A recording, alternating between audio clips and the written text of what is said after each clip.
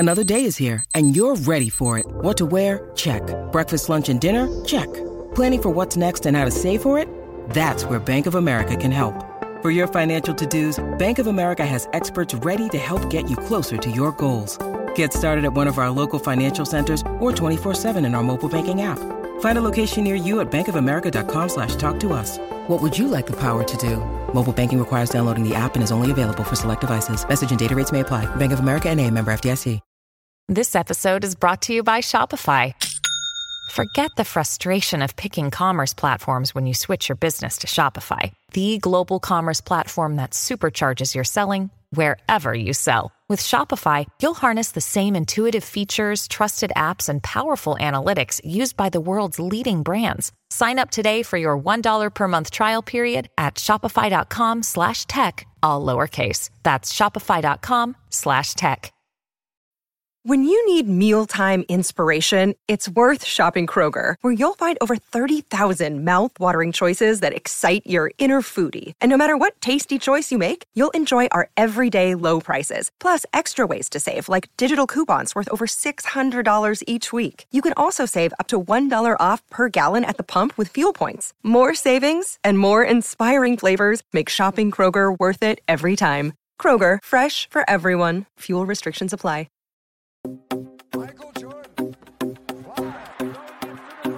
Sports cards is a lifestyle.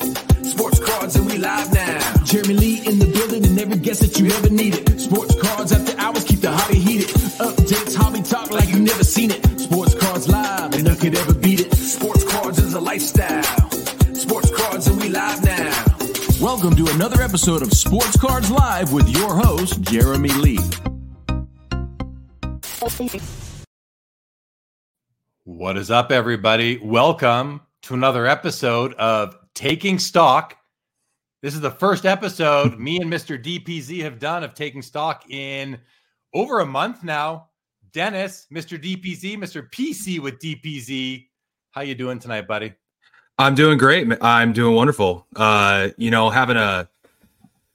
It's been a nice little break, but I'm ready to dive in and talk about the hobby and have a great conversation with you and all the wonderful folks that like to chime in on the chat. Well, welcome to everybody. This is episode 13 of Taking Stock. We are live streaming to the Sports Cards Live YouTube channel. We are live streaming to the Sports Card Dad YouTube channel. And we are live streaming to the Melting Wax Podcast YouTube channel. That is Dennis's new channel on YouTube, his very own platform. Be sure to subscribe, Dennis. Melting Wax Podcast. Is that right? It's actually Melted Wax Podcast, but it does say melting for now. The logo says Melted Wax. Thank you, Ephus Pitch, for the awesome logo art and the banner. Very much appreciate his assistance there. But yeah, it's Melted Wax Podcast, brand new. Go subscribe, check it out. We try to drop some content there. Still doing the weekly show with Dustin on the Sports Dad Network, and do a monthly thing with you here, Jeremy, and then some stuff with Filmington. So yeah, good stuff. Lots of good stuff going on. Yeah, we started Taking Stock several months ago, back in like April or May. Our original intention was to do it every second Tuesday, but we have really resigned to the fact that we're going to do it when we have a topic and when we're up for it, when we want to do it. But hopefully we'll do it once a month at least. We enjoy doing the show together. We enjoy the multiple audiences that we have. So again, welcome everybody to the show. Tonight's topic, as you can see below us, influencer integrity. And Dennis, you introduced the topic. You introduced it for this episode. Why don't you just kind of, maybe start with your opening comments? Sure. So I had a video that I threw out on the Melted Wax podcast talking about integrity, influencer integrity. I've had some conversations with some friends of mine in the hobby about what that means. I think the first thing I'd want to say is let's define the integrity versus accountability. I think it's important to define those two things. When I think about accountability, that's like, you make a mistake, you do something wrong, whether you're caught or not, whether you're the one who brings it up or whether you're found out, you make people whole, you make it right, you admit your mistakes and you move on. That's being accountable to your actions, accountable to other people that it may have impacted. So that's accountability, in my opinion. And it works the same way in society, in a sense. You're accountable for your actions, you're accountable for what you do.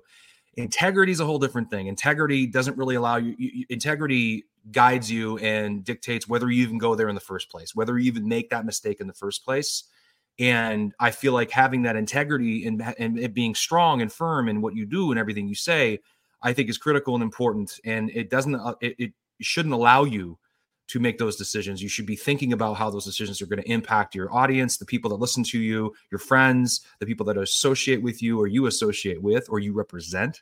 All those things matter, in my opinion. So I think when you talk about integrity and influencer integrity, the thing that I thought about, not so much about, okay, all the mistakes that people have made and let's just burn them down and all of that. What bothered me and what I wanted to talk about was how disappointing it is and unfortunate it is.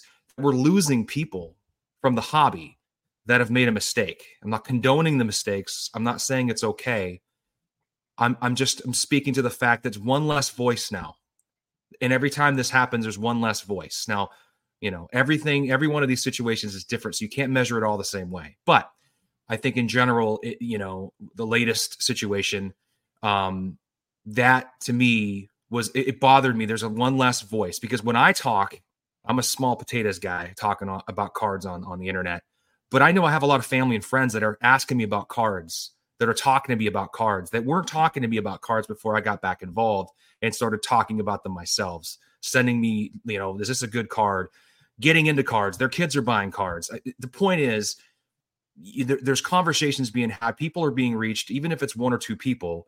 Less people doing that is not a good thing for the hobby, in my opinion. So are we too harsh? Is that why people want to leave? Is it because of other things? I don't know. I don't want to speculate, but I do believe if it's because people are concerned about the wrath they're going to get, that to me is sad and it's disappointing. And I don't think it's good for the hobby. My personal opinion. Yeah, great opening comments, and I pretty much agree with everything you said. You started off by defining the differences between integrity and accountability, and as you're speaking to it, I'm thinking to myself, where does walking the walk, talking the talk? If you're going to talk the talk, you got to walk the walk, and I think part of that is integrity. Vintage Card Collector, I think, puts it really well right here. Integrity equals doing the right thing when no one is watching. The funny thing about our hobby is that oftentimes you are acting when people are not watching, or you don't think they're watching, but then you find out later that people might be watching / investigating and really trying to find out what's going on behind the scenes.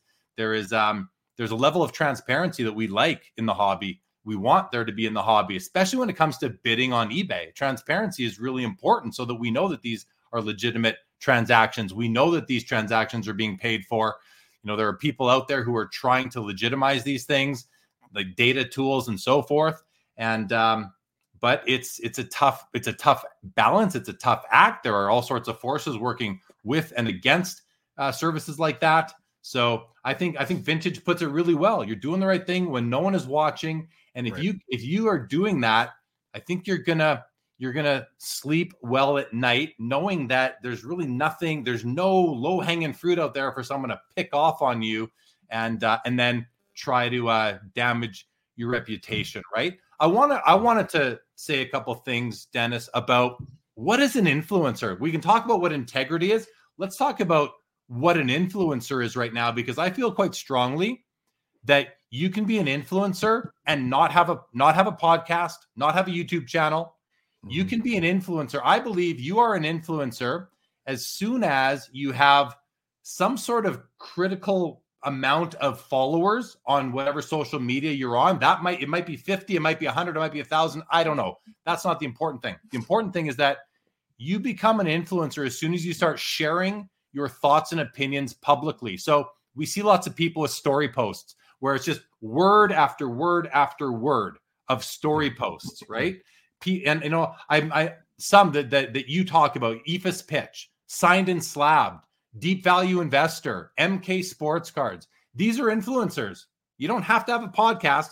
You don't have to put your face out there to be an influencer. If you are sharing your thoughts and ideas, you're an influencer in my books. And I believe that people like that, people who are putting thoughts and opinions out there without podcast or YouTube channel, should be held to the same standards as any other influencer that is out there. What do you think of that? I think you're all one and the same. I think there's difference between a content creator and an influencer. There's a question down here. What is the difference between influencer and content creator by Greg Cohn? I hope I'm saying that right, Greg. Pronouncing your name right.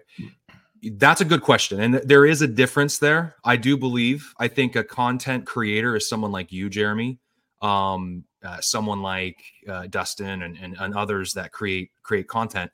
I think an influencer is someone that has an opinion and they want to share it. And they either use their stories or their posts or a podcast or anything.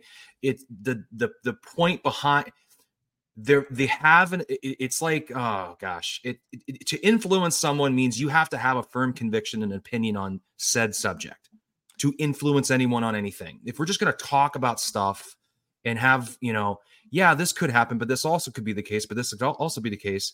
We're not really firm in what we believe and what we think. I think that's more of just kind of creating a content around hobby. But once you start becoming opinionated and you start having an opinion on any of these things that you're convicted about, I think then you kind of cross the line and become an influencer.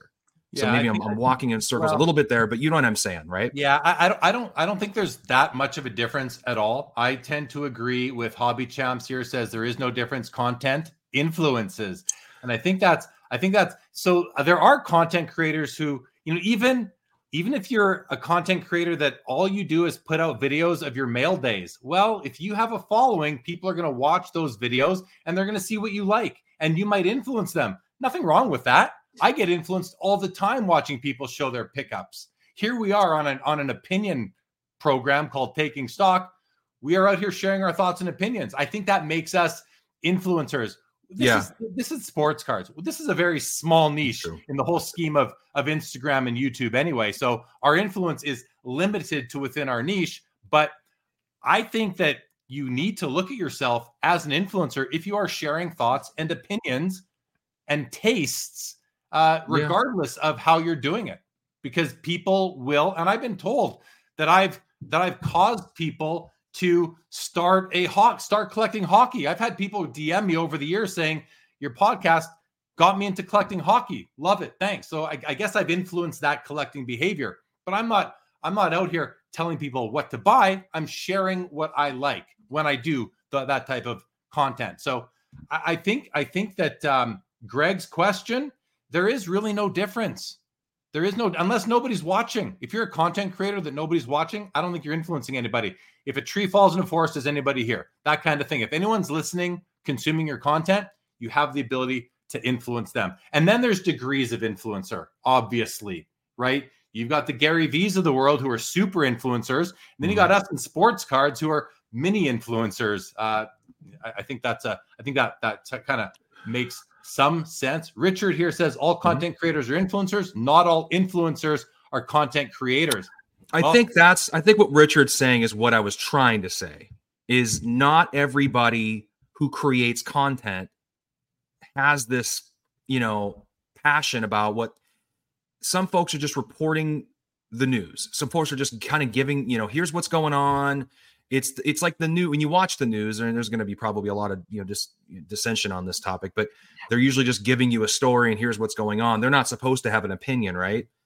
That's technically what it's supposed to be. Like when you have a talk radio show, like a Rush Limbaugh or Howard Stern or all these different people, these people have opinions. They're very convicted in what they think. So they're influencers, in my opinion. So some of that content is like that and some of it's not. But for the sake of argument, yes, I think most people with sports cards are influencers because most collectors are very firm in their opinions on how things should be. I think we grow and we evolve and all that, but I think most of us, and that could change too, but at least in moments of time, we're convicted about how we feel about these certain things. So the point is, if you're going to be a content creator and you're going to speak with authority, with an opinion about a said subject, you can't, it's really, you got to be careful, because if you make a mistake and it's about said subject, regarding said subject, I think then you lose that integrity, that ability to speak to that subject, and people will go, I can't listen to that person talk about that anymore because they've made this mistake. Now, I want to be in the camp of like, but how do we recover from that though? Why does that have to be the death nail for someone who's talking about cards out loud? Why does that have to be the death nail? That's, I guess, my opinion. I'm probably going to get some flack for this, but Is there a place where we can have some compassion to invite that person back into the room and go, hey, yes, maybe this particular topic will be difficult to gain, credibility with, but there's so many other things you could talk about. I mean, I don't know. I feel like just this like baby out with the bathwater mentality, people have to just cut and go, that's unfortunate in my opinion. So that's kind of that's really the focus around this topic or conversation that that's the focus for me is why does people just disappear? I think, you mentioned compassion. I think it's an important quality for people to have. I like people with compassion. I feel like I'm a compassionate person. And I think that one of the kind of the environment that we're in is that as soon as you show compassion publicly in this hobby towards somebody who has violated a hobby norm, you are now going to be targeted as well by whomever. You're going to receive DMs saying, how could you condone this? Well, people oftentimes hear what they want to hear, read what they project what they feel and think onto what you might have said, and they twist it. It's not actually what you said. That happens all the time. I'm used to that by now. That's just par for the course. But compassion, I think we can have some compassion. It does depend on the severity of the crime. I'm not going to have compassion for some things out there. I will have compassion for other things. Agreed. Well. Agreed. Yeah, no, agreed. I'm not coloring everything with a broad brush here. I'm just talking about certain things. Yeah, of course. Bob Boozle here says, if you have a brand, you're an influencer. I agree with that. And I think if you have a recognizable brand, and the other thing about that is that, again, your brand can be your Instagram icon, your Instagram avatar, what APHIS Pitch designed for you and has designed nice ones for a lot of people. That is partially your brand. As soon as you get a logo for your Instagram, you are now flirting with being an influencer, especially if you're going to share your pickups and share your thoughts and opinions on things going on in the hobby. Homer here says, a lot of folks like me that post PC purchases and flip sales, but generally don't share opinions. Yeah, I think that's a low impact influence, because you could still have influence, but you're not, because people are seeing the cards that you are buying, and that is going to expose them to ideas like, oh, that's awesome. I showed some Gallery of Heroes stained glass cards on my Instagram last week, and I had 3 or 4 people reach out and go, those are awesome. I'm going to go grab one. Well, I've influenced them to spend $18. I'm not going to feel bad about it. I'm not telling them to go buy the flavor of the week quarterback or NBA rookie. So it is a bit different that way for sure. JG here says they disappear after their pump and dump is complete. Yeah, those are like temporary influencers, right? They're in the hobby, they pump, they dump, they leave. They were never in the hobby in the first place. They just came to make a buck. I think that's a little bit different. We're more, because they weren't hobbyists. We're here talking about hobbyists. I believe, Dennis, that's what I feel like we're focusing on, is people who are lifelong hobbyists that are also influencers in their day-to-day hobby activity.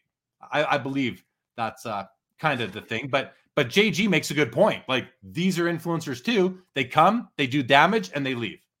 Well, and I think, you see this, there's a quote. I saw it with the therapist issue. People were trashing Jeremy for treating Rob like a human being and hobby champs. Unfortunately, the times we live in, mostly just anonymous troll burner accounts. That is true. But the following statement does kind of hit even her. That really it sets the tone. The thing that stung the most is that the therapist, the hypocrisy between his content and his actions. And I don't disagree with that. I don't disagree with how that can harm the trust somebody might have with someone talking about certain things. And if they sort of kind of break that rule, right? I get that. And I'm sure he feels that way. I haven't spoken to him. I don't know him like that. But I based on the one conversation, and I had a really good one with him. And the one time we had a show together, it seems like a great guy. But I'm sure he feels that way. I don't feel like, the guy was trying to, pull one over on everybody. But, I don't know his heart. I'm not in his head. I don't know. But even so, I understand. And that's what I was kind of alluding to when I've spoken about it before. There is a very thin line, and you make a mistake, you do something you shouldn't do integrity wise, of course. Yeah, you're going to get some of that, and it's going to be deserved. You're going to get it. I get that. I understand. I think everybody understands that. But how far do we go? And there's some comments in here saying he can come back if he wants. He's the one who just left. And these people are the ones that just left. Can they come back? even to me, I would love to see people be able to come back in some capacity. Are they doing a bunch of shows? Are they?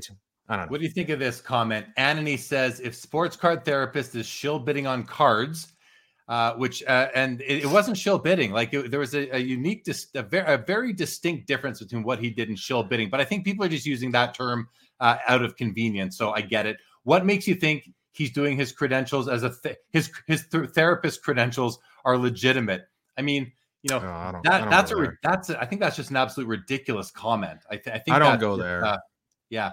I think that. I mean, I posted a story right after it happened, kind of talking about how we need to be careful. We have to operate with integrity. Anybody who wants to talk a lot about cards, you got to be thinking about, your actions and what you do. And it just shouldn't really be a problem anyway. And somebody said, this sounds like something that a shill bidder would say that feels guilty about shill bidding. I'm like, and I thought about it. I was like, no, that's not the point at all. But then I thought, like, how in the world would I even be able to defend myself against someone even thinking I did that? How do you even defend yourself from that? It's actually kind of ridiculous if you think about it. Like, there's no real way. People have to just trust you, right? Which is kind of a scary thing on both sides of it, right? The speculation really gets going once a person of public is caught doing something wrong. Then the speculation begins as to what else have they done wrong, and every move they make is then indicative of what they're hiding. And hey, in many cases, that's the fact. That's what's going on behind the case. Here, a couple comments. Greg Cohn says, the problem is there are some that only want to see a mistake as a purposeful mislead, and that sets the mob mentality into action. That leads to the new breaking news. It's hard to come back from that. Exactly true. Exactly true. Ace Baseball Card says the hobby is pretty poor at giving second chances to people. However, I think a lot of that is due to how much real scamming happens on a place like Facebook, buy-sell groups. Yeah, that's the thing. I think those are pretty good points right there. Brent Deep Value says, I wish he just would have apologized to who he harmed and made it right financially and said he wouldn't do it again and move on. He did all those things, by the way, in his apology video. He did apologize to who he harmed. He did offer to make it right financially, and he did say he wouldn't do it again and didn't do it before. He did also move on. He moved off. He moved off of social media. Yeah. I really don't believe the hobby is better without him, says Brent. And he did. Rob made a lot of really good content that a lot of people enjoyed. This isn't just meant to be about sports card therapists. That's not what this is about. When Dennis introduced the topic to me earlier, he really said, when something like this happens, should you be chased from the hobby? Are you no longer welcome in the hobby? Is it a one strike and you're out hobby? Depending on what you do, but no, I don't think so. Depending on what you do. So we can, bidding on your own cards, true shill bidding on your own cards to run up the price on the eventual winner. If you do that once, is that worthy of being out of the hobby? Should you be out of the hobby? And I'm asking the question to the chat. I know what I think. I'm not a fan of shill bidding. I don't shill bid. Just don't shill bid. Does it mean you should be out of the hobby forever if you're caught shill bidding? That I don't know exactly how I feel. I'd want to talk to the person. I'd want to see if they are ever going to do it again. And maybe I'm naive to think that they won't, but shill bidding is bad. Not paying for an eBay auction, not good, obviously. Is that worthy of being struck out of the hobby? One chance and you're out. Counterfeiting cards and trying to pass them off at card shows. Fake Michael Jordan rookies. Fake passing off counterfeit $100 bills at a card show. Should that get you out of the hobby if you get caught doing that? Stealing a card at a card show. Should that, you put your hand into the showcase when the dealer's not looking, you take it, you run off or you walk away. Have all of these violations that I've just outlined, are they all deserved of the same punishment and repercussions? Yeah, I'll be real honest right now. There was a part of me when there was a part of me when that all went down not because I'm guilty of anything at all. I've done nothing. I can guarantee that. Wish I could prove it in some way. I'd prove it in 5 seconds. But I have way too much to lose. I've got a professional career. I represent stockholder. I have a lot to lose, and it is not worth it. And I think you and I talked earlier today, like, there's a big gap. There's a big hole now to fill. There's a voice in the hobby, had a show and had a lot of folks listening to him. And now that's gone. There's a void there. There's a lot of people that are putting out great content, so that I'm not worried about that. But there's a void there, and you say, hey, somebody can step up. Like, who wants to do that? Why would you want to step into? I want to be as small as possible. To be honest, like, I don't want a ton of followers. I don't want a ton of people hanging on my every word. I think it's dangerous. I felt that way when I was younger. I wanted to be this rock star. I'm a musician, I'm a songwriter, I'm a passionate person. So I wanted it. And as time went on, I saw how people get dragged down for every little thing. I don't want anything to do with that. I'm going to have my family. I want it quiet. I only recently just decided to start talking about sports cars because I love it. I'm passionate about it. And I've kind of been very careful about how I've done it. But, I don't want to, I think there's too much to lose. And there's a comment in here. Someone in this video is talking about, at some point they'll come after you in real life. If you got to pull stuff down, you got to get out of here because you're going to, for what? Like, you're going to get fired from your job because you didn't pay for on eBay. Like, well, I find that's just ridiculous. But he's right about that, though. That's what happens. That does happen in the world of the internet today. It happens, I don't think sports cards are important enough for it to happen in, but it does happen out there. So Anthony, I think, is right about that. Trader Griffs here says the reason people leave when they get caught doing something is because what they did is only the tip of the iceberg. I don't think that's the case 100% of the time. I don't think you can say that with certainty 100% of the time, but I think it is definitely true sometimes, but there are going to be exceptions to that. I definitely believe that. US Sports Card says it's interesting. I don't think just because people have a large YouTube or Instagram presence that they should be treated any different, for better or worse, than any other person. Yeah, you're right. I think that's a true comment to me too. The problem is that people who are putting themselves out there that's what the term is. You're putting yourselves out there. We are putting ourselves out there, which puts us in the line of risk because we are more prone to be attacked by a private collector, hobbyist who isn't putting themselves out there and not taking as much risk. I just think that, I don't care. People can disagree with us and we have to, we don't have to agree on everything we talk about. That's fine. Healthy disagreement is just fine. You can think I'm an idiot. I don't really care. But when you start thinking about your livelihood being at stake, when we're talking about sports cars, and I can, at least up to this point, I can happily say I've never received one dime for anything I've done up to this point for content and sports cars. And there's nothing against that. I'm just doing this for fun, volunteering, having a good time. And to me, it's an escape. I love it. It's great. These relationships are wonderful. But and people can do it in all different ways. But it's like, that's a risky thing. And I've always thought about that. But I've thought about it more now based on how I feel like what the society, some people say that's the way society is. And you're right. And I'm not saying it's okay to do bad things. I'm not saying that at all. Again, it's just the reaction is like, whoa, like it's like scorched earth. Yeah. So no, you're 100%. Wet Wipes says what he did was comparable to not counting a few strokes in a game of golf. The hobby is a hobby. Money is just money. Who really cares? The drama is entertaining, but it's cards. Come on, relax. So that's a pretty lenient position to take that I think is going to come up against a lot of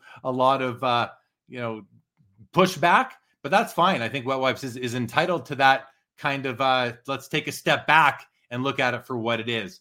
Deep Value says fake green PMGs on PWCC. I think it's important to say that fake green PMGs in third-party grading slabs, the auction companies, unless they have evidence, they're going to go with what the professional authenticators and grading companies are saying. So I think Brent, you're biased against PWCC versus saying fake green PMGs in third-party grading, the leading third-party grading company slabs. I think that's a more balanced sort of comment. Swamp Donkey Off Grid, just want to say hello. Thanks for joining us. Welcome to the show, and everybody else who we haven't addressed directly.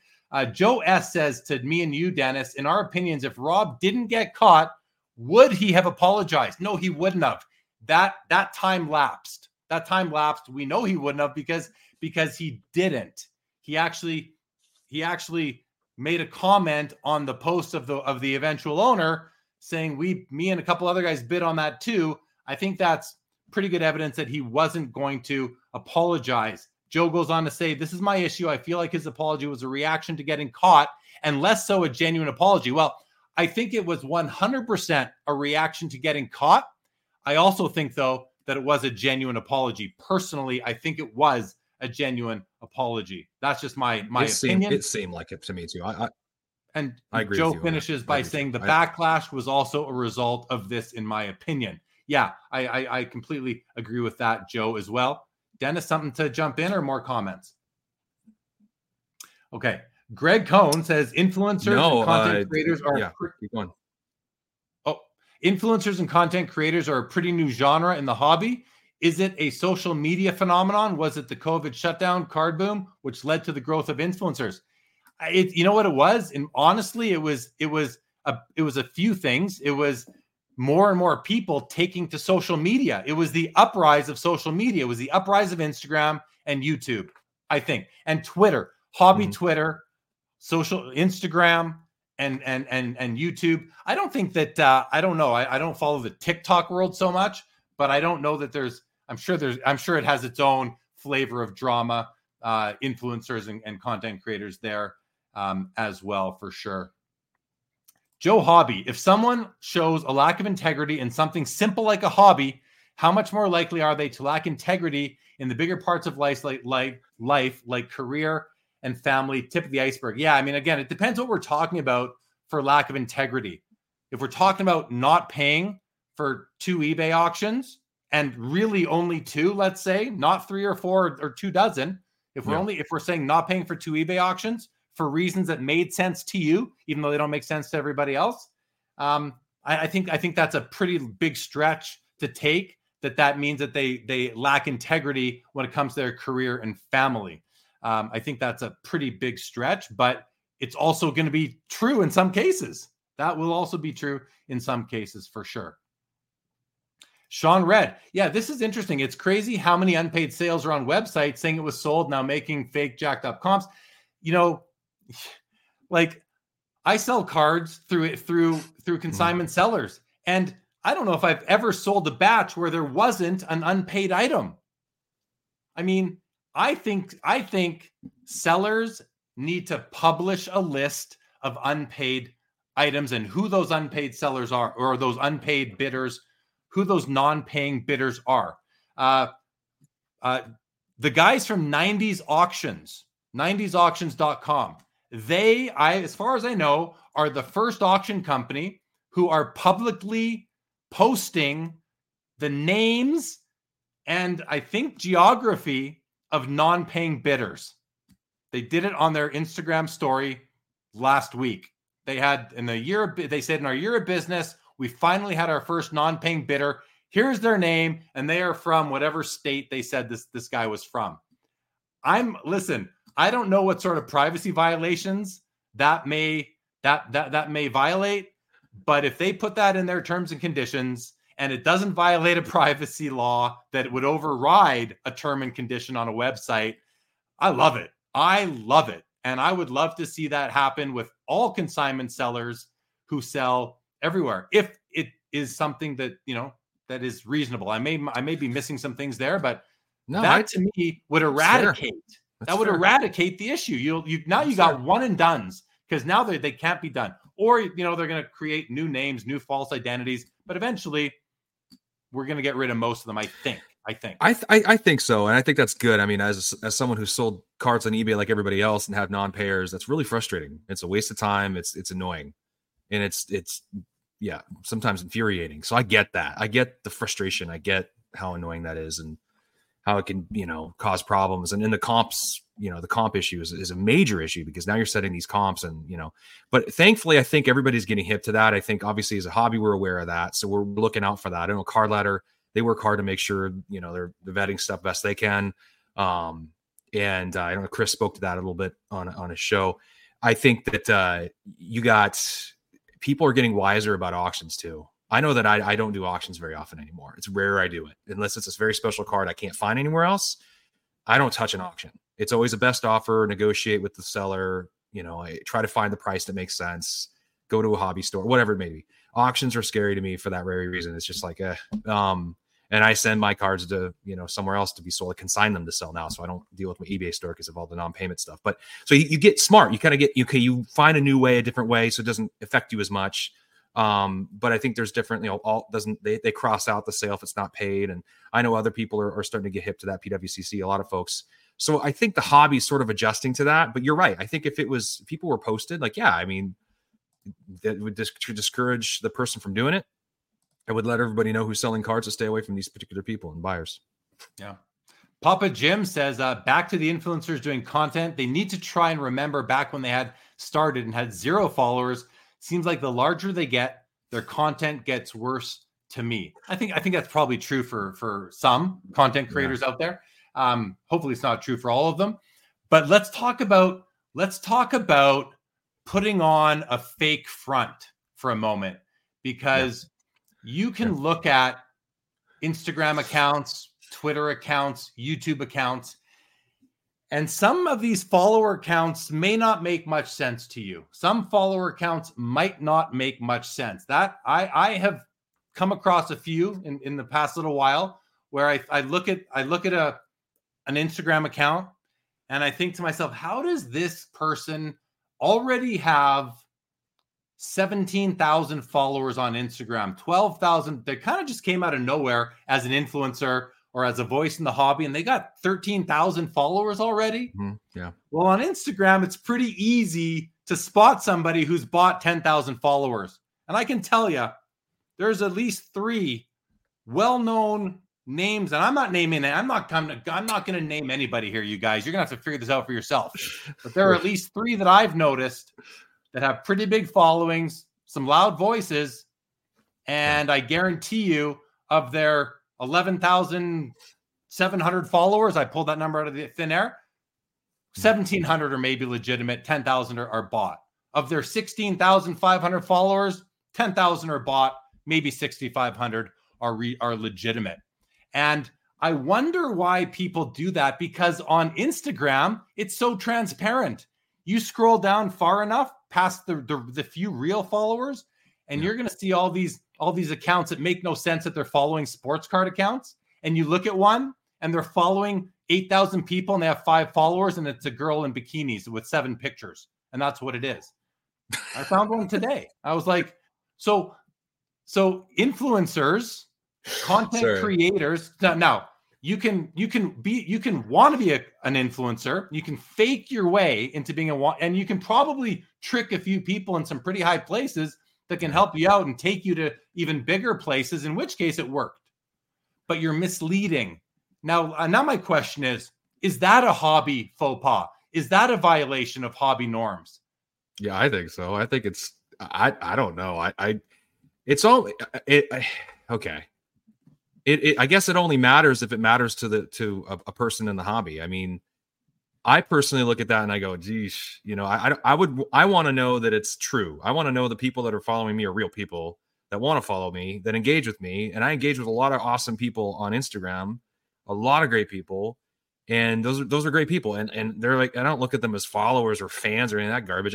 They're hobby friends. They're people that I associate with, my community. It's awesome. I love it.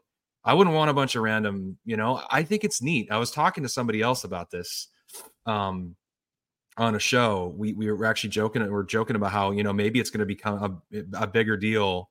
Actually, I think it was a DM. I was DM back and forth with somebody. A prominent person who actually has quite a few followers to going, I think it's better to have less. I think there's going to be it's going to turn around and flip around where people that have less followers are going to be looked at as more, legitimate and maybe more trustworthy or whatever. Kind of joking, tongue in cheek, but I think it matters. It's not authentic. I think it kind of comes back to being authentic. Mm-hmm. If someone goes on there and looks and says, all right, this person's trying to position themselves to be someone they're probably not, or not yet. Right. The fake it till you make it thing doesn't really matter. And it's almost kind of like, okay, you got only this many followers. I always joke around. I remember like when, I was doing stuff earlier with Cage and Andrew, you know, they didn't have a ton of like followers on Insta or on YouTube. I mean, they're on the other end of the podcast side. They're heavy over there. You didn't see it. So it's like, but yet they were super influential. They're everywhere. Everybody knew who they were. People listened to them like crazy. Had a real strong listening base, but the numbers was misleading. And there's something about that I kind of liked though. It's like, yeah, it's not huge. Those guys didn't have a massive amount of followers either. And they kind of always joked around about it. But I actually thought it was kind of cool to not have as many. You know, I think there's something about that. You know, how many are true followers? And you'll see that. And then there's people that try really hard to be relevant in the hobby. And that's what they really want to be. And they really want to do it. And they put a lot of energy and a lot of time into it. Then go for it. You know, be bullish. I mean, do it. And if people want to listen to them and follow them, then awesome. But if you're buying them or you're right. People are going to start looking for that next, and they're going to go, wait a second, these aren't even real people. Like this person is obviously real. Exactly. So, yeah. Bob Boozle here said, I like how Big Ken handled the therapist thing. That's my friend, but I don't condone what he did. I agree with that comment. That's an older comment. Bink Scott, my biggest concern would be that the guy completely pulled the plug. Was there more to come? And then also on that same note, Joe Hobby says, why would he shut all of his social media over a non-pay? There's more to the story. Someone doesn't go nuclear unless they are going to self-preservation mode. I think there isn't more to it. I think it's what you say at the end. He's going into self-preservation mode. He doesn't want to deal with all this. Everyone's talking about him. He sees his face is all over the YouTube thumbnails. Why would he want to do that? Like I believe he's in self-preservation mode. Exactly that. I don't think it's a sign of more things to come. Personally, no. I just don't think that's what it was. Okay. US Sports Card says, I think our hobby gets outraged about things for a few days and everyone moves on pretty much, but some things won't be forgotten. There are some people that like to pick on something 2 years after it happened and remind people about it. That will happen too. Filmington, what's going on? Says you can change your eBay handle every 30 days. I heard. Bob Boozle says engagement matters more than followers. 100% agree with that. Tom Newman said, yeah, you laugh at buying fake followers, but it helps you pull girls at the bar. When you're married with kids like a couple of us out there, that just doesn't help, Bob Boozle. It doesn't really matter. Mid-Atlantic says, to me, if you feel the hobby accounts with fake followers are deceptive, why not perform a public service and name them? I'll tell you why, because rats get bats, Mid-Atlantic. That's why. I'm going to leave that to you and your own sleuthing. I am not here to call people. I got to jump in before. I mean, and you haven't hit one of them yet, but Bob Boozle is like, he's dialed in tonight. Some of his stuff, I mean, you ever see me laughing most of the time as I'm reading one of his comments. They are hilarious. Oh, there's a lot of them. These hilarious.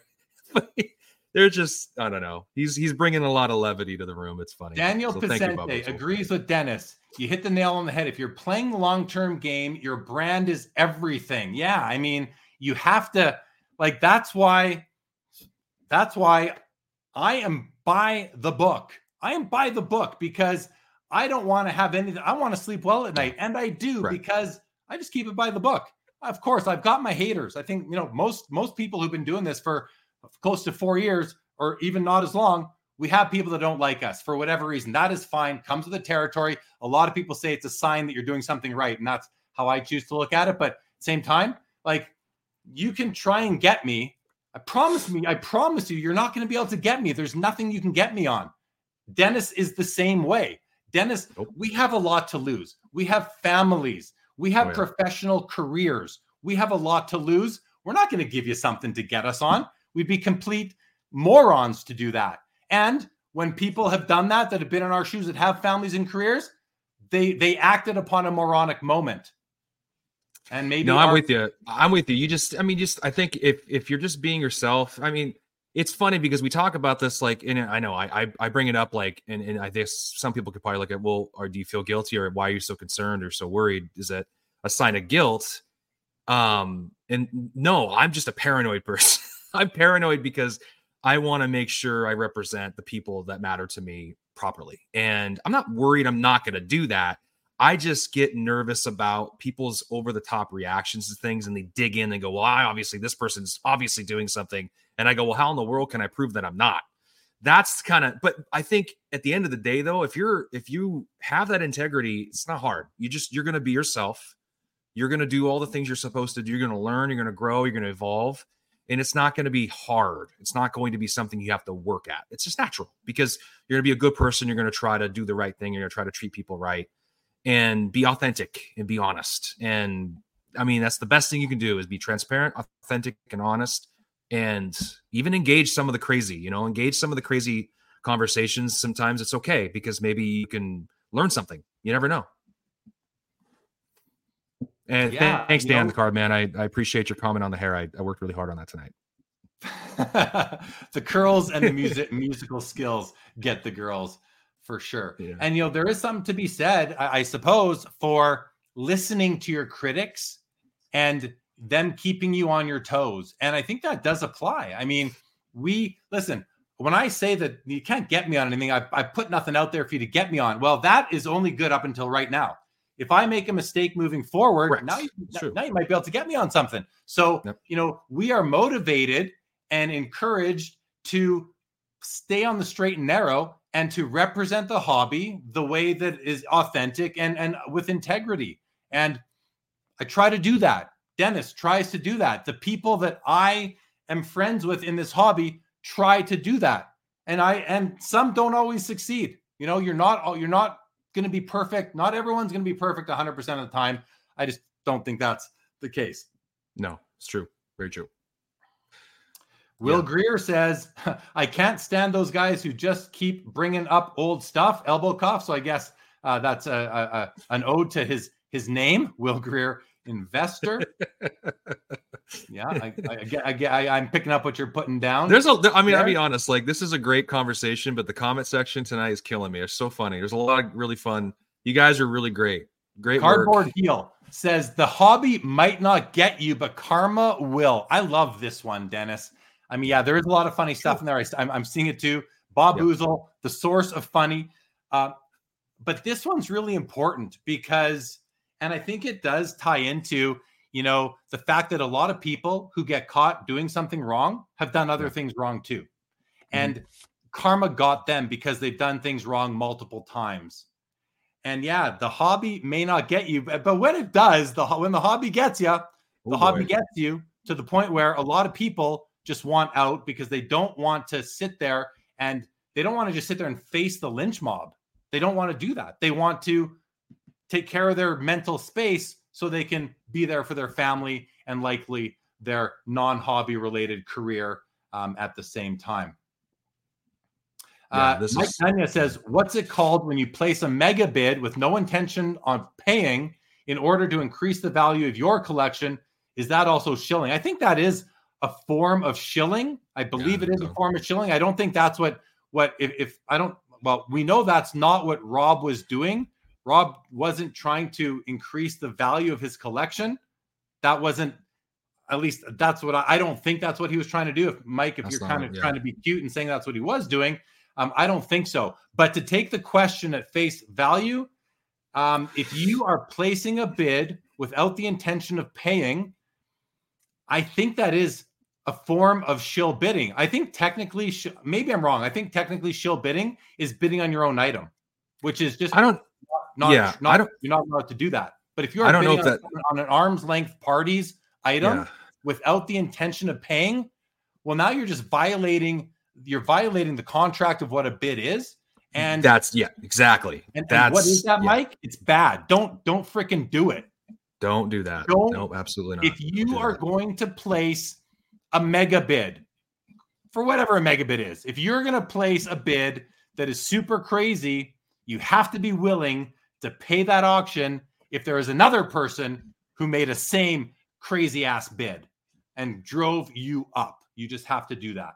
And I bet you whatever you want to bet that Rob wishes that he had that mindset and paid that damn bill and could have avoided all of this. Yeah. And we talk about him a lot tonight, but I mean, just keep in mind I wasn't just thinking about, I was just using that particular situation as an example of like, okay, how do we move forward from here when it comes to something else? I mean, I don't know, man, depending on what the infraction is, is there a way to be more forgiving as a hobby? I wonder. I don't know. It depends on, it depends. I think what you're saying, Dennis, is, like, first of all, before we lynch mob somebody, let's truly assess the severity of their infraction. Maybe there needs to be some sort of committee. Maybe there needs to be a review on what did they do. And then like, not that anyone's going to listen to what a committee would say. Every content creator out there, Instagram account can do what they want, right? But it might be nice if before somebody was lynched that there was actually, like, consensus was that they deserve it. Greggy Boy, welcome to the show. To Greg and his father. I got to meet Greggy Boy at the expo. Hobby Champ says, can we talk about how absurd it is to trash content creators who do interview content for having people on who have gone on to do bad things? Yeah, I mean, listen, Barbara Walters has interviewed mass murderers. Does that make Barbara Walters a bad person? That is absolutely ridiculous, Hobby Champs. I agree. That's just clickbaity. That is cheap and weak, is what that is. Cheap and weak. Like, you don't have an imagination if that's what if you're coming after people for that. Yeah, Wild, I don't. Go ahead. That doesn't. Yeah, no, Isaac. I don't even think that's worth a comment. I don't. Yeah, no one should ever be. Yeah. Wildcard says, if you get canceled, it must be tough to unload your collection as an influencer who regularly shows off your cards. Yeah, I'd say for that for sure. Mid-Atlantic says, for what it's worth, I didn't pay for an auction once. I totally forgot about it. And when I remember, it was too late. It wasn't a big buy, but I do feel badly. Life goes on, and I'm happy to own up to it. No, and you've been canceled, Mid-Atlantic. You have now been canceled. No, not good enough. All right, everybody, go and follow him. Cancel Mid-Atlantic. There he is. He just said it. But he didn't get caught. He admitted it before getting caught. Yeah, you know what? No, it's true. That's true. It's true. Yeah, Cardboard Heel. He who has not shill bid, let them cast the first stone. Let's be real, guys. This hobby was built on shill bidding. Oh, this is turning in an interesting direction. As soon as you have this blind auction system, which is based on the fact that we are on the internet, we're going to have nefarious activity. And that's why, listen, I certainly do not condone shill bidding, but I accept it as part of the playing field. So when I'm bidding on cards, it's like, it's a tax that we almost all, if you want to buy cards online on auction, you almost have to assume that every so often you're going to be the victim of a shill bid, whether it costs you an extra 50 cents or $5,000 or 50, whatever it is. I personally, so that I can keep on buying cards I want, I just look at it as a bit of a tax to play. And it's not going to stop me from buying cards that I really, really want. Yeah. Loud Collector says, Barbara Walters was a looker back in the day. Let me tell you, Dan pays me the ultimate compliment. I have better hair than Barbara Walters. I do not know how that's possible, Dan, but I will take it. I will take it. Bob Boozle, let's see what he says. Santa Claus is going to make multiple pit stops at the coal factory as he visits sports card collections this year. Yeah, he might be. Well, the year's not finished. So hopefully we end on a good note, and maybe there's someone else who's going to step up and create a really awesome podcast and grow naturally and organically. Integrity. Yeah, no bot. Don't buy followers. People will see right through it. So quick change of topic, complete change just for a moment. Do it. So throughout the year, I keep all of my purchases for the year in a separate pile. So at the end of the year, I know what I picked up that year. And then I can go through it and kind of come up with and do a post or a video on like my favorite pickups of the year. And so my favorite pickups of the year right here. I'm not going to show them now, but I am kind of preparing. Oh, what a tease. What a tease. Don't. And here's the thing. There's still a month left in the year, but pretty much for me, it's not what I bought. It's what's arrived and landed. So I don't think anything I buy in the month of December, and I'm on a budget right now. I'm not buying a lot right now. So I will be buying some cards on Sunday. I know that for sure, but I don't think that they're going to land by end of year. So I'm about ready now to post my sort of top pickups of the year. Looking forward to doing that. I encourage other people to do that too. It's definitely a nice way to look back and kind of assess your year in the hobby, especially if you are still in the hobby. Bill Jones says shill bidding is a crime. You are profiting and or robbing honest buyers from their cash. Yeah, 100%. Shill bidding without the intention to pay. Now, just back to therapist. When he placed the bid, I do not believe that he did not intend to pay. After he won, and he's like, wait a second, it changed. There was a shift. I think the intention at the time of placing the bid wasn't to shill. I think it was to win the auction for a lot less than that high bid, but it wasn't to shill. I think looking back now, we can say, and people are saying that, look, it kind of became a shill bid afterwards. But to me, a worse infraction is to place a bid at the outset as a shill. That is a worse infraction to me. Yeah. I just want to say, LGC, I'll be influenced. I didn't take Hobby Champ's comment against me at all. I'm not sure which one you're talking about. The hair one, I think. Yeah, this one here, maybe. I did not take that against Hobby Champs whatsoever. I was completely agreeing with him. LGC, totally. I'm sorry that was taken. That my words were not interpreted as I intended there. Yeah. Baseball says, please don't show your pickups. I'll be influenced. Yeah, I can't show them. Not here on Taking Stock. Not here on Taking Stock. No. Sorry, Dennis. You were saying something before about a comment. No, I think it was that. It was please don't show them. I'll be influenced.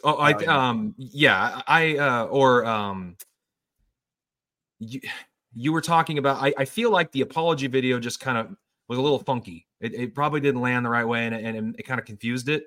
Right from the onset, I know that a lot of folks had a similar opinion. Okay, this person's actually okay. He's making it right. He's doing the things he's supposed to do. He's making everyone whole. Okay, so I kind of thought, well, that's unfortunate, but he should be, hopefully he'll survive it. Should be fine. But it just seemed like going boom, and then all of a sudden, and that's why I feel like, geez Louise, like again, the reactions are pretty intense these days with anything. So, I mean, how many people are absolutely perfect in the audience right now that have never made a mistake, that have never, had one too many drinks and drove home or something like that, or done something, not terribly illegal, just, those little things, the little white lies. Most folks have had those things happen in their lives. And I think so when you talk about integrity, you want to have integrity, but nobody's perfect. Nobody's batting 1,000. So it's really that, I guess that's where I come from like my heart when I think about it. So I have this sort of compassion and sympathy for people that, kind of fall from grace. I've done that with a lot of my friends. I've had friends and people I've known. And I feel like I tend to run to those kinds of people because I feel really bad. And it's terrible. I couldn't imagine being in that situation. So I just have like a heart for that, so to speak. I don't know. I'm going on a tangent here, but that's kind of where my mind is with all of this. Yeah, no, I mean, very fair. Bob Ouzle says, I make mistakes all the time. I'm lucky I have alcoholism to blame. Don't want to laugh at that, but no. I'm sure Bob Ouzle is just having some fun. I believe. Mike Nunya says, do you believe Rob when he said he didn't pay because he thought it was shilled? I mean, I'm 60% believing him on that. I just don't know that he knew how to read bid history. That's kind of where I land on that one. Interpreting bid history can be complex. It really can be. I mean, there were 3 bids that he thought were crazy high. So maybe he did think that he was shilled, but I'll tell you what, to me though, Mike, it did not look like shill bidding to me, like very clearly. And I am not the best at interpreting bid data, but that did not look like shill bidding for me. Bill Jones says only reason for non-payment is if you find shill bidding. Otherwise, it is no different than standing at a cash register and refusing to pay. I mean, yeah, it's a little bit different because when you're a cash register, it's not an auction. Auctions are very unique. It's a unique marketplace. But I hear what you're saying, Bill. And yeah, I mean, you place a bid, you goddamn pay. You win, you pay. Exactly. I'm sitting here yelling at that. Jeremy literally got scary there. So if anybody doesn't watch this whole video, but just watches around, go back and watch 58 minutes right at that cue, and you'll learn what you should not do in the hobby real fast. It'll be intense. Jeremy just told you, don't show that. Hey, I have paid more than I've wanted to before because guaranteed. I've never even considered not paying an auction. Like it hasn't even entered my mind. So I don't think anyone's. I find that highly disappointing. I don't think anyone's ever going to do that again after all of this. I think if there's anything, I mean, maybe there's a silver lining there that now, no one's going to do it again because they're going to be like, good Lord, I don't, whether you're creating content or not, it's not good to do that. Trader Griff says, why put in a bid that was higher than you were willing to pay? That's a rookie mistake. Yeah. I mean, listen, if you don't have a lot of experience putting in a mega bid, just to use that term to describe what we're talking about, then you do put in a mega bid and you are bid up to close to that max. That is probably quite shocking. I once pushed somebody right up. This card was worth $250. I wanted it badly. I bid $1,111.11 with 2 seconds left. As soon as it turned over, it was red. You had been outbid. And I made someone else pay $1,136. And I felt terrible for that person. I don't know if it got paid or not. I didn't follow up like the guy in this case did. I just let it go. And, but had I had to pay $1,100, I would have been devastated financially, but I would have paid the bill. I would have sucked it up and paid it nonetheless. I mean, that's just what you do. Random sports, you win, you pay. Yeah, it really is as simple as that. Cardboard Heel, what drives me crazy is when an influencer gives its audience bad advice for personal gains. Yeah, I mean, I don't. That's called pumping and dumping, I believe. That's like, yeah, I completely agree with that. Random says, I've been selling on eBay for over 20 years. I get 20 non-payers every year. Right, that's 20 people who did the same thing that therapists did and are walking around freely. Probably one of them is in our audience right now, maybe, sort of thing. Dan the Cardman says, I believe he placed the bid a few days before the auction ended too. Rookie error. If that is the case, then yeah, that's a rookie error. Someone above said he only had, right here. Random says, I believe him. He says he only had 415 eBay feedback. So in the skull scheme, I think that's not a lot of feedback. So let's do this because I think right. I know it's obvious that Rob's a bigger focus because of what just happened, but kind of bringing it back around. I'm going to ask the chat. I want you guys, if you can get serious for a minute. You've got a lot of funny stuff going on, which I think is, again, like I told you, I love it. It's awesome. What do you need to do to get back in the good graces? Is it even possible? In the chat, tell me, what do you do? If you're say I do something like, say I don't pay for an auction, I overbid over my head, I shouldn't have done it, and I'm like, oh my gosh, and I don't tell everybody right away, I get caught, blah blah blah, the whole thing happens. What am I supposed to do in that situation? Like, be my PR person. Tell me what would be acceptable in your minds. I know everybody's not going to agree, but what do you do? How do you handle that? So Random Esports has already replied and said he should apologize. Well, he did apologize. People don't believe him. Like an apology to respond to Random Esports, an apology in this hobby is not good enough. So try again, please, because that did not work. And he did apologize. He apologized, and I believe he meant it. So that's not the answer. Try again, please. Yankees fan says, now I know why I had to pay $11.32 for a Jeremy Lee rookie card. Good one, Yankees fan.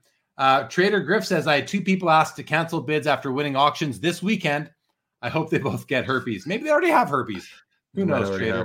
Who knows? Okay, random tries again. Okay, apologize and give away 100 cards. So really what you're saying here is apologize and make financially whole the victim or victims. I think that's a great start. If you're going to go out of pocket for hard cold cash, I think that is something that you're going to remember that now you've paid the price financially, and you probably don't want to do it again at that point. The last, Dan the Cardman and Bob Boozle have 2 really good ones. You can kind of ring them together here. Yeah. Diane's first. This is good. Dan the Cardman says, stick around, take a break if needed, but don't run for the hills. Earn the trust back if you can by sticking around. Yeah, the issue there, though, Dan, is that is that he knew what was about to come from channels like yours and others. Nothing against Dan the Cardman, but what I mean is channels that put other people's faces on their thumbnails and make videos for 2 weeks about it. He just didn't want to deal with that. He did not want to deal with that and just have to sit there and get lashed over and over and over again by the lynch mob of content creators who weren't going to let him take a break. So I understand the sentiment, Dan, but it's just not always reasonable for everybody. It's just not a reasonable thing. For some people, it's fine. Some people have very thick skin and will do that. He wasn't willing to sit there and take it and just get hammered over and over and over again on Instagram stories and YouTube and YouTube videos. So I understand and I do appreciate the sentiment, Dan, but it's not going to be reasonable for everybody. Bob Boozle says, commit to ultra transparency, show his bids and buys for anyone that cares to know. Love that one. I think that's a really good one. I don't know if it's complete enough. I think it's definitely a step in the right direction. Sean Red says, I don't think he can come back now. His name is Mud. Well, that's because of what I was just saying. I mean, you want to sit there and watch if you are literally getting lynched by a lynch mob and getting hit by baseball bats and kicked in the gut, wouldn't you rather just step outside your body and walk away and not sit there and watch it happen? I think that's sort of the thing. Yet it still happened. This has still happened to him. Baseball Card says, to be fair, he apologized while trying to reason why he did it. Yeah, he maybe said a few things in that video that didn't help his cause. Wildcard says, don't delete all your accounts, fess up, make things right. Yeah, I mean, he did take some extreme measures to save his psychology, to save his mental state. I think he did it out of self-preservation, not for any other reason. Hockey Cards Gong Show podcast says, as a trusted voice, there might not be a comeback. Yeah, that's also quite a reasonable situation for there to be right now. West Texas, pray 50 Hail Marys and no ice cream for 3 months. Forgiven, if only it were that easy. Hobby Champ says, I wouldn't apologize. I would say I messed up. I won't do it again. I'm moving on, and you should too because it's done. I like that one. I mean, and some people won't forgive him, and some people will continue to call him out for what happened. And that's what I think. If you're a creator and you have a following, you're going to lose a lot of those people, right? That's just naturally going to happen. Okay, that's sort of the punishment. Certain people are not going to listen to you anymore. There's your punishment. But there are going to be people like Hobby Champs, maybe, who will go, yeah, I'll still listen to what you have to say about cards.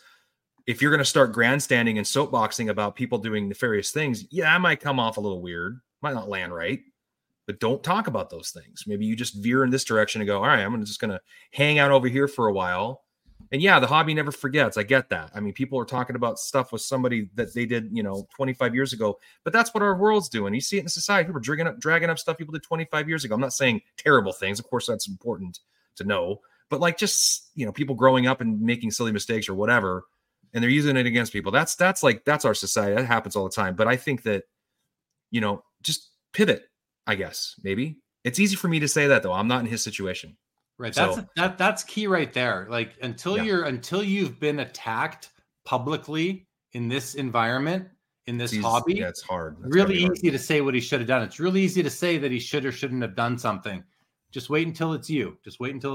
Cardboard Heel says, will people ever look at him the same way? I think running away, it makes him look cowardly and weak. He doesn't care how it makes him look at this point, though. I'd probably rather look cowardly and weak than sit there and just let somebody continue to bash me in the head with a baseball bat. So I think Daniel Pincente, acknowledge a mistake, learn the lesson, strive to do better. Yeah, fair. Mike Nunez says, canceled himself. Yes, he did. Joe Hobby, who benefited from his actions? Isn't this an important question? There is still something we don't know. I don't know that there's anything there. I don't think anybody benefited from his actions. I mean, the underbidder owns the card now, paid $1,700 for it. Rob offered to pay him the difference between the third bid and that, which was like $800. The modest guy turned down that offer. So I don't think anybody who benefited, the seller of the card benefited, but he didn't have to. Rob was willing to make that right. Rob was willing to pay off the guy who paid the extra $800 and then pay off the seller as well to make we all benefit. So we all benefited, and we have something to talk about for the last 2 there months. you go. There you go. Dan, if that's in response to my comments, I appreciate that response. Mid-Atlantic says he should participate in the hobby. He just shouldn't claim any high ground or moral authority because he will always have the hypocrite label attached. 100% true. He would, if he were to come back, and this goes for anybody, this goes for Card Porn or Shayway Vlogs or anybody. If they come back, they have to have a whole new sort of shtick type of thing, I guess.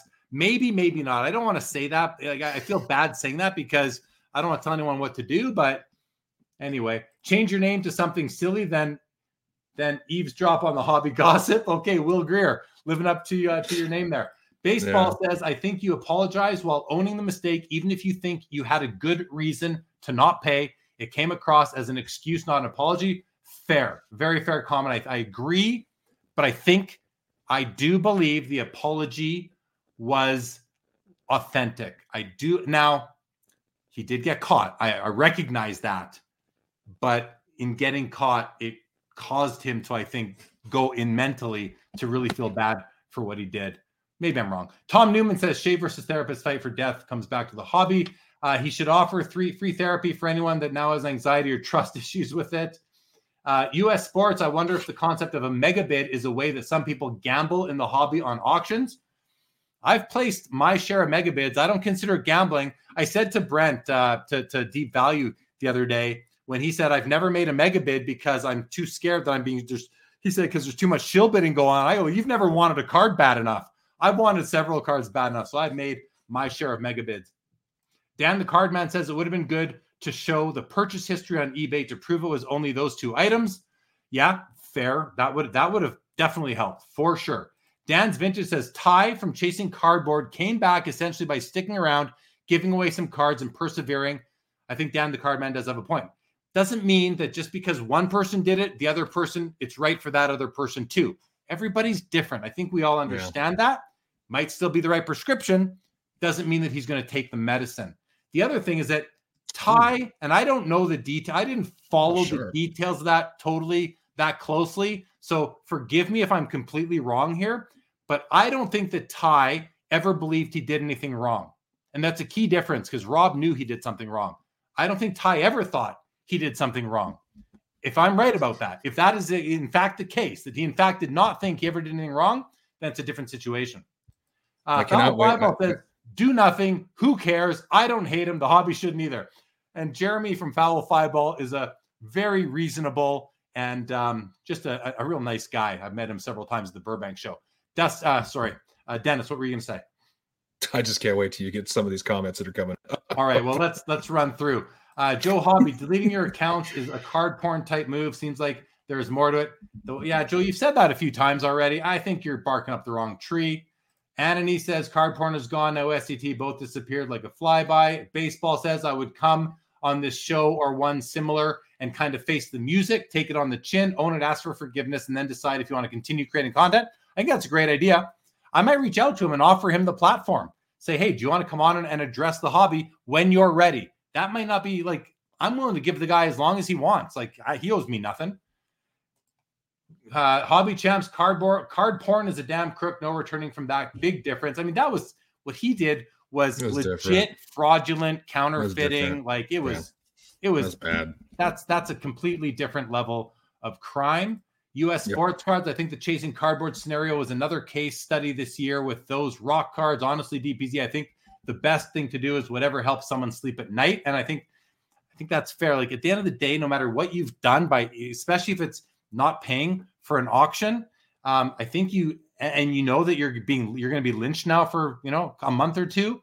I think you have to go into self-preservation mode and really be there for your family and your career so you can keep on putting food on the table. Currency Project says accountability is more important to me than an apology. Talk is cheap. Actions speak volumes. Transparency is going to go a long way for him going forward. I agree. Mm-hmm. I don't know that the hobby was willing to give him the time to prove that to show point. Action. That's the whole point of this whole conversation. Before he could do that, though, Currency. That's what he recognized. He knew what was coming. He'd seen it happen before, I believe. Trader Griff says he should have gone on Sports Card Radio to explain himself and get it over with. Not a bad idea. I mean, the sports card radio guys, they're not going to let you get away with anything. They're going to come at you. So maybe maybe that would have been the right move for him. Dan the Cardman would be another good platform because Dan's going to ask you all the tough questions. Yeah, all right. Dan's a good guy. US says, like Kenny Rogers said, you have to know when to hold them and know when to fold them, know when to walk away, and know when to run. I think that's well said. That's pretty much the comment right there. That's great. Good job. He is probably watching the stream right now. He's not watching the stream right now. I am almost certain he is not. Part of what he did was to completely turn off hobby content. He is not creating it. He is not consuming it. I guarantee you, 99% certain he is not watching this or has not watched anything. He has no idea what people are saying about him right now. None of it. Guarantee you. Otherwise, there would have been no point for him doing what he did. Off-topic question here from Cardboard Heel. Ken Griffey Jr. was a great player, and if not for injuries, he'd be the home run king, but does not winning a World Series hurt how people see him in 50 years? Absolutely I don't think not. So. No. This is a fun little. This is that. Yeah. You're this is a fun little off topic since we've been really kicking the other one. This, I think, this is the hobby, and this is something else I was talking about on another show. The collectible cards and collectible athletes.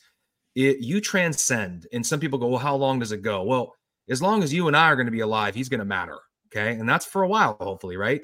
And our kids are going to learn how important he is, and Wayne Gretzky and all these people. It's not like they're going to not matter. Obviously, Wayne's a different story. He's very different. But no, I think you transcend the sport. It matters more. And I think he, even more than Mike Trout and other athletes that may not win a ring in baseball, I think he's just such a bigger – he's a big deal. Yeah, generation. He's a kid. I mean, he's Ken Griffey Jr. is bigger. He transcends. He just transcends the sport and sports cards. I think you're right. I don't think it matters that he didn't win the World Series. I think that it'll be subject to this conversation that'll probably continue to happen long after we're gone. Right. Maybe not long after we're gone, because really he's extremely popular with people who were watching baseball in, 89 to 99 type of thing. And if you were alive watching in that time period, but he also had the sweetest swing going. And you also think about cards too. See, this cardboard being relevant within the hobby space is a whole nother thing. And I think that 89 Upper Deck card and all the cards that came in that golden years, which I think the golden years of the 90s, all the inserts, all these cool, that gives us that's immense from a hobby perspective, him as a player, like it does Jordan, like it does Kobe, like it does LeBron, and some of we'll see with like Patrick Mahomes and Luka and all these more modern players, but that matters too, because collectors that collected were collecting him during that whole generation. They were collecting him. Not as many were collecting Barry Bonds. Not as many were collecting Mark McGwire or Jose Canseco. They were collecting him. So I don't know. I think that matters too. What about like Sosa, McGwire, Bonds, those guys back in the day, Mike Mussina, like Ryan Klesko. I mean, these guys were all Mike Piazza. They were all being collected heavily. Todd McDonald, Scott Erickson. Yeah, Todd Van Poppel, Kevin Moss. I know you can keep going, but it's not. He is still yet today. He was that guy. Those guys were all great. It's like all these players that are great now, but there's only that one guy. That's why prospecting is so dangerous. It's like think about Wayne Gretzky, Connor McDavid, Mario Lemieux. I mean, you can go on one hand to talk about the relevant players in hockey, right? I'm sure you can go off more than one hand. I'm sure. But you know what I mean? There's players that just transcend the sport, transcend the hobby. And it depends on the sport, actually. There's a really good comment here from Ace Baseball. Career stats hold more weight than championships in baseball for whatever reason. I think that reason is that no single player can win a world championship, whereas in basketball, a single player can have a humongous impact on its team's ability to win a championship. In tennis, tennis, golf, one-man sport, right? Unless you're playing doubles or team, right? But really, It's up to one person. Football, the quarterback does have a really large impact on the result of a game, especially if they have a skilled receiver to play with. A tandem like that is huge. In hockey, It's not. It's sort of in the middle. You're not, one player cannot win a championship in hockey unless a goalie puts up a stone wall and just doesn't let anything in. But no single player in baseball or hockey are going to win a championship for a team. I think it's less important. I think that might be part of the reason, if not the whole reason, for what you're saying here, Ace Baseball Cards, I believe. So do you think, let me answer this question for us, all the hockey fans out there. Is Wayne Gretzky winning 4 cups without Grant Fuhr? I mean, who knows? Well, first of all, yes, he is, because they had Andy Moog, who was also a great goaltender. That's right, Andy Moog. Yeah. But they also, he also had Mark Messier, Paul Coffey, Yari Curry, Charlie Huddy. He had a stacked team, top to bottom. But he had a team with him. He didn't win it in LA. And he caused Bernie Nichols to score 150 points. Didn't win 60 goals. Didn't win it there. So even Gretzky, Michael Jordan's pretty darn effective at winning championships and carrying his team, but he also had Pippen and Rodman. I mean, he had a team as well. So it's these are team sports. U.S. Sport Cards would love to hear my opinion. Patrick Kane going to I love Patrick Kane on the Red Wings. I think it's a great place for him. That's cool. Did I not say Mark Messier? Did I forget to say Mark? You said Mark. You said Mess. You said Mess. Yeah, you said. How about Nolan Ryan? I mean, Fire Sports Cards. To me, Nolan Ryan is like the best pitcher ever. I love Nolan Ryan. 7 no-hitters. No Cy Youngs. No Cy Young. That's just crazy. Silly. I'm not going to hold that against him. I know. No one will. It's like just bad timing. Like look at all his strikeout count, the longevity of his career, that he beat the crap out of was it Jim Abbott? Like I mean, he didn't. Ventura. Jim Abbott had one hand. Robin Ventura. Sorry, it was Ventura. Yeah. Jim Abbott was handicapped with only one hand, right? Yes, that would have been terrible. That was so bad. He would have had to cancel himself then. Cancel himself if that's the case. Gretzky was the chosen one. That's right, Bob Boozle. That's right. Dan the Cardman. What Jeremy just explained is a big driver for the values and pricing in soccer. Too many people chasing one player, not realizing it's not a one-man game. So many deals to be made on GOATs. There you go. Dan the Cardman. Didn't even know I was talking about soccer, and I was talking about soccer. You know what, Jeremy? This isn't fun deviation. It's almost like this should be our next episode next month, like talking about all this stuff. Man, this could go for days. This is great. Maybe the next time we do a show, which we'll do at least one in December. Maybe we just do an open mic sort of thing. We just come on without a topic, and we just do open mic. Just comments only. Maybe that'll be taking stock on your comments. Maybe that'll be it. Yeah, you want to do that? Let's do it. All right. That'd be great. Nice break from all the heavy talk. Unless you guys in the chat tell us that's just a dumb idea, and we're open to that feedback too. Then we can try and come up with a topic. But I think that could be a lot of fun. It's fun to freestyle, right? It's fun to freestyle. That's so fun. Yeah, that's awesome. Dan's vintage. Awesome. Come on, Dan. Comments, because these comments are just terrific. I was talking about Nolan Ryan, not me. Baseball says also baseball has always had very particular numbers to make the Hall of Fame compared to other sports, so that goes into why they're weighted more as well. LGC says invite Dan the Cardman onto Taking Stock. We've never had a guest. Predominantly this is a 2-man show. One of us can carry us to the championship here. That didn't tie in very well, did it? No, it didn't.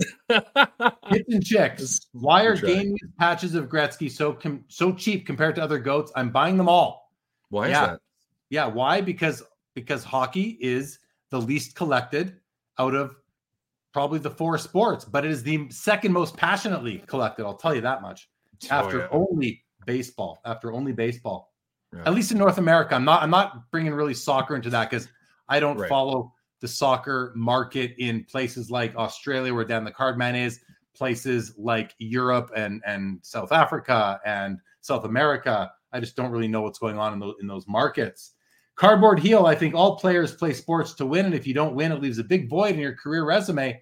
I think it leaves a bigger void in their in their minds than anybody else's. I care about that more. I care for them more than I care for us who didn't get it. Dan the Card Man. Only one bald guy is allowed per stream. I'd ruin the dynamic. Well, I mean, I can't grow hair that quick, Dan. So if that's a rule we're sticking with, then we'll have to wait. We'll have to wait a while for sure. Yeah. Bob's Big Boy says Chicago showed 2 weeks ago was 80% football sales. Basketball and baseball were colder than a winter breeze. And maybe that's just being, the time of year, the off season, perhaps. Possible topic, Sean Red proposes top 10 GOATs collectible players in each sport. Yeah, I mean, I wouldn't want to drive that though. I'd want the chat to drive it. I'll mention my favorites, but it's not like we're gonna put down. Yeah, we're not gonna rule with an iron fist. These are the top 10. Absolutely not. Well, we talked about that. I mean, that's a great idea, Sean, because we talked about that. Jeremy and I did. We had a conversation. It was a few months back. Like, hey, this would be a great topic. Let's name your top. Make it tough. Make it top 5 most collectible. We actually was most collectible players in the hobby, top 5. But I think that might have been. That topic might be kind of beaten up already. So maybe what you're saying. Earlier in the episode, I made mention of a few accounts on Instagram who are influencers, even though they don't do a podcast or have a YouTube channel. MK Sports Cards is one of them. If you're not following MK Sports Cards on Instagram, well, you probably are. He put out a post on his story just a couple days ago, listed the top 10 most important people to collect in hobby history. And in that list, he had Mantle and Ruth and Jordan and LeBron and Messi and Gretzky, whoever else, Brady, of course. But he also had Charizard in there. And I wrote, you can't put Charizard. Charizard's not a person. Charizard is not worthy of that list. First of all, I am not a huge fan of the way TCG collecting has kind of become morphed with sports card collecting. Like, I'm just not a personal fan of that. I'm not saying it's not part of the hobby, but you have sports cards. My show is called Sports Cards Live. I have covered some Pokemon stuff in the past, but I've been very vocal at the beginning saying, I'm a sports card content creator. I am not here to create content about anything but sports cards, even though sometimes I talk about if I collect a Rolling Stones card or a Beatles card. But to me, I'm just not a big fan of the way that TCG is lumped in with sports cards. They're two to me different hobbies. Like, I grew up collecting hockey, baseball, basketball, and football cards. Yeah. Still, that's what I collect. Like a dummy, I went and bought some Pokemon cards a couple of 3.5 years ago. I didn't have any attachment to them. It was purely to ride the wave. And I'm like, I look at a Charizard card. I'm like, it does nothing. It does absolutely nothing for me. It doesn't hit any of my feels at all. So I said to MK, I'm like, you got to get Charizard off that list, buddy. So people are saying here, he would never win a World Series. Bob Boozle says he dates underage monsters. And, the thing that a lot of people were saying for a long time about Charizard is, well, Charizard can't tear his ACL. Well, I know, yeah. Charizard cards are now performing as if he tore his ACL and had Tommy John surgery. So Charizard can tear his ACL. I say that does not apply. He sure as heck can. Jeremy's hot on a couple items tonight, man. He gets hot. Charizard and don't show. All right. Well, here we go. Ace Baseball, never known the pain of. Yes, he does. He tore his ACL, like I just said, because his cards are performing as if he did. Yeah. All right. Yeah. We're at an hour and a half here, Dennis. Are we about ready to wrap up? I think so. I think there's a lot of great. I think there's two things that I'll take away from this episode. It was great to talk through, just in general. I know we focused a lot on one person, but I wasn't really my intention. I was probably a fool's errand, but I think that it was good to hear from the group, how they feel about the situation, and what would you do if you were to fall and stumble. Obviously, it's something not ridiculously nefarious, and we're just literally trying to harm others. Just a lapse in judgment, a poor decision. How do you get back from that? It's interesting to learn, what the hobby thinks. So I take that away and go, okay. Ignoring my ridiculous paranoia, which I'm a passionate guy. What are you gonna do? I also liked the turn. I liked the conversation about athletes, Junior, Gretzky, the championship conversation. That's awesome. As sports content people in general, those are fun conversations. And it almost kind of reminded me what we need to get back to. You know, this was a good conversation to have, but it's like, okay, now, like Hobby Champ said, it's time to move on. It's time to move on to something else. Yeah. And the next month's conversation, I'm looking forward to it. I think having everybody here, this comment section is wild and awesome. Yeah. Funny. And so I'm looking forward to that conversation and like feeding off of what we can all, if we're just all having one big conversation, because you read all the comments, which is really great about this program, is that you involve everybody in the show. And that makes it like we're all just having one big fat conversation in a room and we're recording it. It's no one's more important than the other person. I love that. I did get off to a slow start with that originally tonight. I apologize, but we were just talking through some stuff. I wanted just a couple of takeaways here. So first of all, for next show, Dennis, Sean Red put out again, I'm just repeating this, the top 10 GOATs collective. We can talk about that. US Sports Card said, would love to hear topics about lessons learned over time to help new collectors. It seems like we could do a better job providing some good, simple guidance for folks not to get hurt early on. I think that's another good one. We can add that to next episode's agenda, but we're going to call on the chat to provide these lessons that you guys have learned to help newbies as well. So that's a good one. Trader Griff says, Charizard versus Jim Abbott, who you got? I'm taking the human every time. I'm taking the one-handed human every time. Chad Chipper, we appreciate the great show, guys. Comment, thank you. Mike Nunya, appreciate your comment right there that you were enjoying this live. Bob's Big Boy says, feels like he's filed for divorce from the hobby. No more counseling, no more therapy. And Cardboard Heel says, I only brought up the Griffey thing because I have ADD. That is okay. We like to talk about things on this show, and we will continue to do that on a monthly or twice a month sort of cadence. We're not holding ourselves to any strict schedule here, but this Taking Stock does happen on Tuesdays, once or twice a month. That is the plan. We appreciate you guys tuning in on the Sports Cards Live YouTube channel or the Sports Card Dad YouTube channel or the Melting Wax Podcast YouTube channel. Seeking the truth never gets old. Introducing June's Journey, the free-to-play mobile game that will immerse you in a thrilling murder mystery. Join June Parker as she uncovers hidden objects and clues to solve her sister's death in a beautifully illustrated world set in the Roaring 20s. With new chapters added every week, the excitement never ends. Download June's Journey now on your Android or iOS device or play on PC through Facebook Games.